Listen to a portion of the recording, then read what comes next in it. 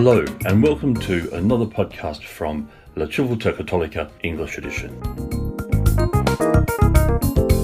The 16th century in Spain is a very interesting time because in that century, three of the greatest mystics of the Catholic Church nailed their colours to the mast. One was Theresa of Avila, the second one was John of the Cross. Both of them are Carmelites. The third one at the same time was Ignatius Loyola, the founder of the Jesuits, and a person of unrivalled mystical insights. But the difference between the Carmelites and Ignatius is that Ignatius's spirituality was transferable to ordinary daily living. And that's what we want to explore. How do we find in our lives the intimacy of the engagement with God in the ordinary and everyday that is the hallmark of Ignatian spirituality? That's just as Trinitarian, just as mystical, just as wonderful, but also very down to earth. And that's what we're going to start to explore with Father Brian O'Leary in Ireland. He's an author who's contributed a lot to La Civiltà Cattolica and to many other publications. He's very articulate and he's got a lot to teach us. So let's listen to him.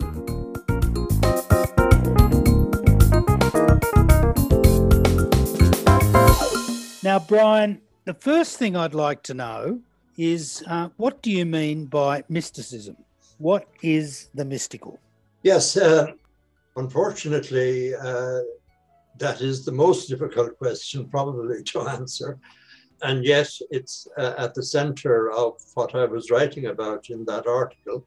A mystic is clearly somebody who is close to God. Now, the difference between a mystic and somebody who would not claim to be a mystic is to do with, I think, intensity, the felt intensity of closeness with God, and a greater understanding of God as a result of their closeness to Him. In general, I would think that mystics, and I'm working to some extent already out of what I think about Ignatius, that they're very conscious that everything that they experience in their relationship with God, whether it be in prayer or outside of prayer, is a pure gift. Ignatius's word or phrase for that was de arriba, from above. And that's a very key phrase, I think, to understand Ignatius and to understand mysticism in general, that it is pure gift. It's not the end of a road that we map out for ourselves. It's not something that we can plan for. It's not something that even is the result of our prayer and our commitment to prayer, maybe over many years. There is no guarantee that mysticism will be the end product, at least in this sense. And I think one of the reasons for the rather extraordinary reticence of Ignatius about speaking about his mysticism is precisely that he experienced it not as something that he had any claim to and therefore could talk about freely, but it was something that he had received, and he had to respect the giftedness of what he had received, and as a result, not to be too quick to talk about it to others or to share it about others. Whether that was a good decision or not is another question, but I think that his reticence does come from that deep sensitivity to the fact that what he had received and was still receiving was pure gift. Sheer gift. And that's the impulse throughout his prayer, is that all the initiative is with God and that whatever comes to us is the consequence of God's gift. All right, well, accepting that that is the case, what's the specific character of Ignatian prayer as received gift? Well, I think that we have to start, people who have tried to understand Ignatian mysticism in recent decades have always started with the autobiography.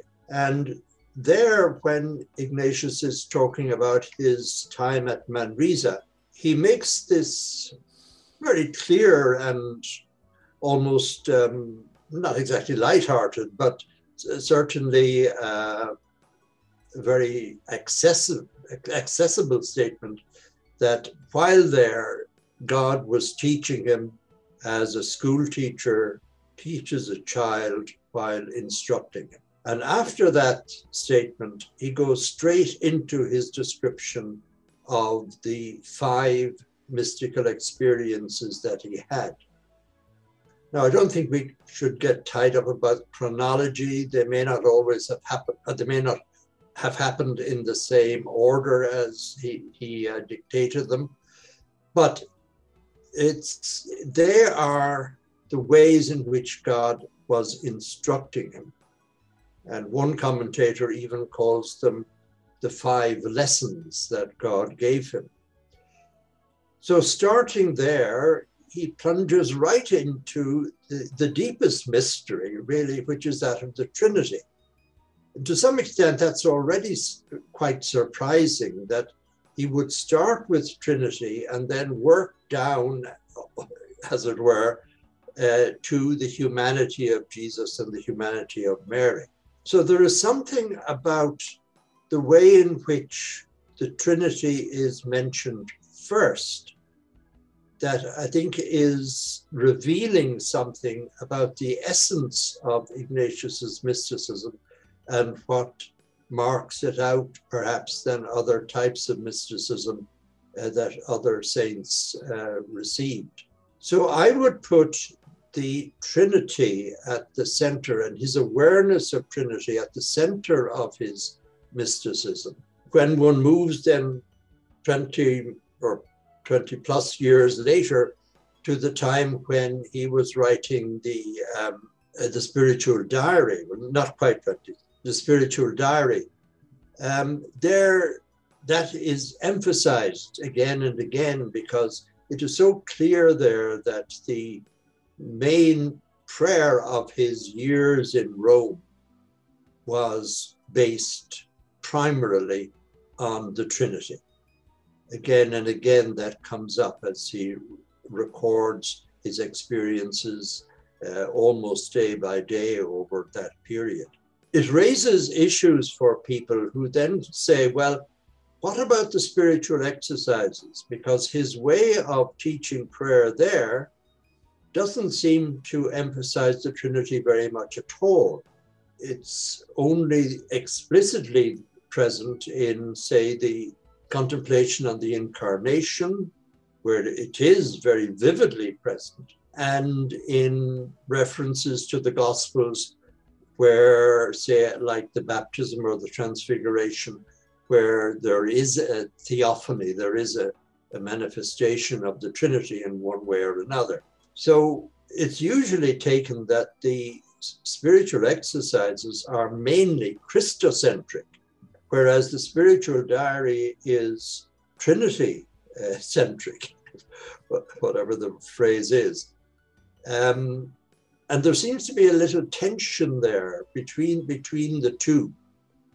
Is the way in which Ignatius is leading people into prayer and the exercises, if you like, a simplified version, or is he showing us the initial steps which are open to anyone, like taking up the scriptures, entering imaginatively into gospel scenes, and that kind of prayer, which is easy to start with.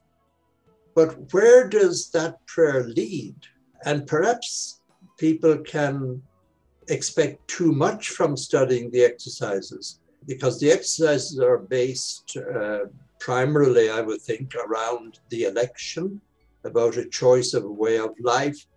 They're not actually trying to get into the nature of prayer itself or where it might lead. So my take on it is that Ignatius probably began with the kind of fairly simple prayer that is outlined in the exercises. And he did that because he found it in the earlier medieval tradition. He wasn't, as it were, making it up. He put his own stamp on it, all right. He was a very good pedagogue and presented it in a way that was accessible to people. But beyond that, and in his own development, which seems to have happened fairly quickly, he had moved beyond the prayer of the exercises into this kind of Trinitarian contemplation, which became normal for him. I mean, this is the extraordinary thing, and it's one of the reasons, I suppose, why we call him a mystic, and other people, we call them saintly or prayerful or holy or whatever. But it's the consistency of Ignatius's experience that I find very striking, that from Manresa itself, where he had this strong awareness of the Trinity, to the end of his life, where Nadal assures us that his normal prayer, his day-to-day prayer, was Trinitarian. So it's that consistency of experience that seems to me to be very persuasive and to justify our regarding Ignatius as a genuine and a very deep mystic. Let's just spend a moment there. He grows up in a century that has some extraordinary mystics. John of the Cross, Theresa of Avila, and they're all in Spain. What was it that was going on in Spain at that time that had these people so and totally engrossed in the form of prayer that produces the depth of this mysticism? Do you have any explanation of why that is the case? Well, I don't think we can ever explain why mystics emerge, but I think we can reflect on what might have enabled that kind of mystic person to emerge out of the community of faith. And I think this is one of the insights that perhaps we could develop, people in general could develop further, and that is the relationship between an individual mystic and the community of faith out of which he or she emerges. And in the community of faith in Spain in that century, and starting the previous century, there was quite a revival of interest in prayer, in contemplation. It wasn't confined to certain individuals, it was broader than that. It wasn't even confined to religious orders, it was broader than that. It was out there among the laity as well. And many movements were emerging which were promoting this deeper interest and practice of prayer and attention to the inner life. And the most relevant of those, I think, for us in trying to understand Ignatius, but also to some extent the Carmelites that you mentioned, is the movement we know as the Alumbrados, or the enlightened ones. And they became quite influential. They saw that the role of the Holy Spirit, which sometimes the institutional church tended not to pay too much attention to, that this role of the Holy Spirit was crucial, and that the Spirit was active in everybody and in every group, and that it was the Spirit praying in us that we had to get in touch with. So that was part of the atmosphere in the Spain of that time. And we know that Ignatius himself was accused a number of times precisely of being an alumbrado, of being one of this part of this movement of the enlightened ones. Most of which was probably quite orthodox in its background beliefs, theological beliefs. there were extremist elements in it which veered away from orthodoxy and became almost a parallel church, if you like. They were so critical of the institutional church as they found it that they just simply moved away and made some, very many extraordinary claims about their, if you like, their being caught by the Spirit, their being enlightened, and the rest of us not. But I suppose the important thing to your question is that, yes, there was something going on in Spain among Christians across the board that facilitated individuals then emerging out of that who would be specially gifted. So there weren't individuals on their own, as it were, plowing their own path and finding God simply as individuals. They were actually part of their own community of faith, and they emerged out of that, and to some extent they were dependent on that. And I think then, say, somebody like Ignatius never lost his appreciation of the faith of those around him, and particularly the way that faith was expressed in care of him and in love for him.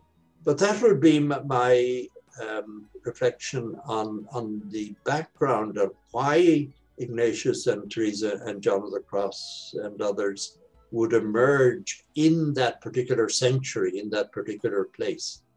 I suppose the question we have to ask is, what's the relevance and significance of these sort of movements and these sort of individuals for our times?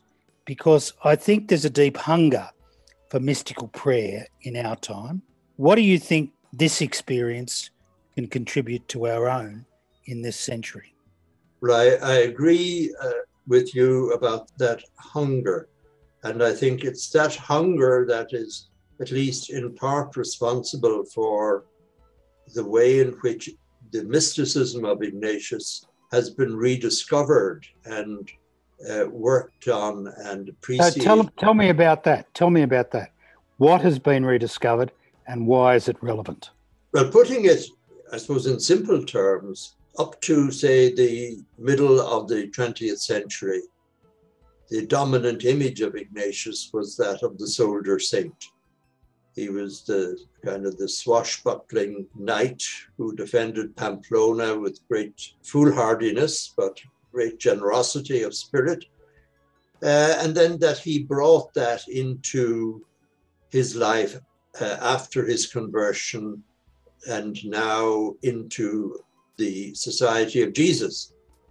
And that kind of ethos, soldierly ethos, is at the heart of the Society of Jesus. But when people began to say, well, is there more to it than this? And they were reminded that there is more when the autobiography became more widely available and was translated around that time, middle of the 20th century, into vernacular languages. We began to suspect, that there is more to it than that.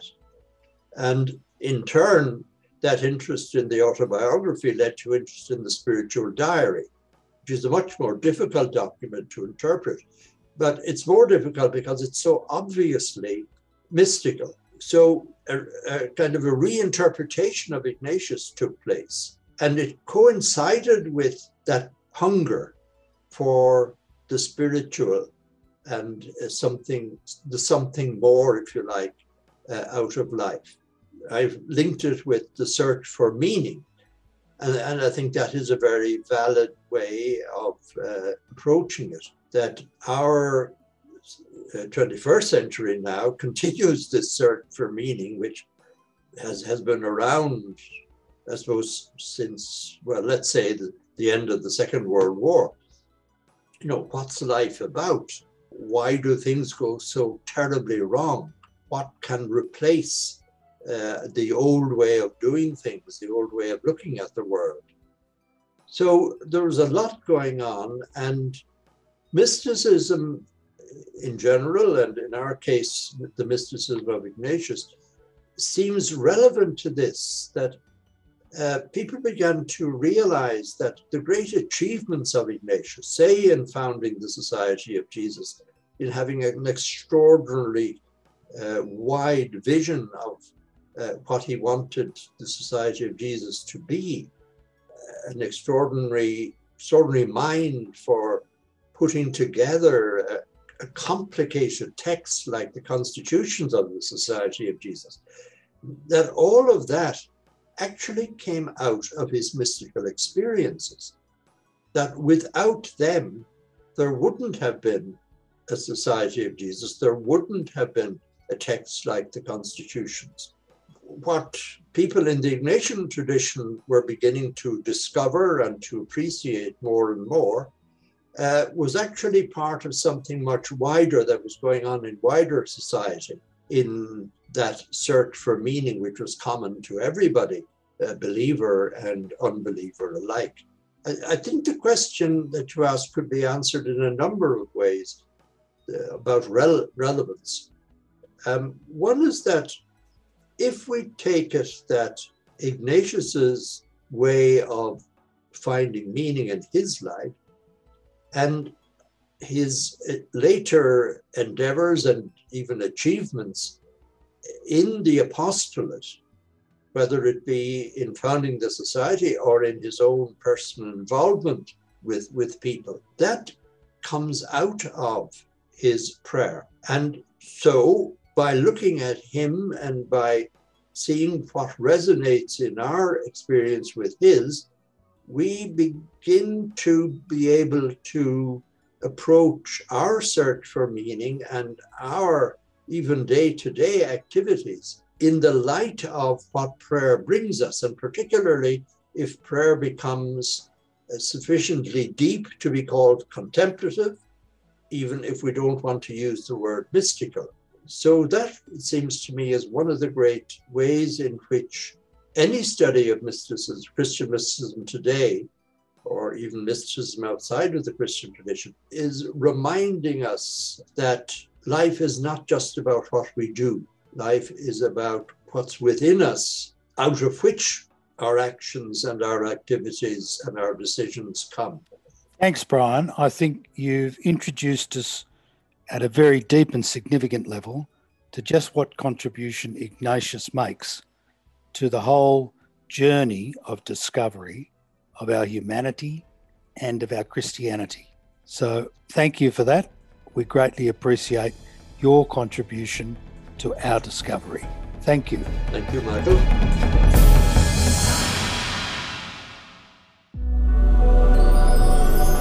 Subscriptions to the English edition of La Civiltà Cattolica range in price from $14.95 to $200 for short-term and annual subscriptions for individuals and for groups. For further information, go to laciviltacattolica.com, subscribe, LACIVILTACATTOLICA.com/subscribe.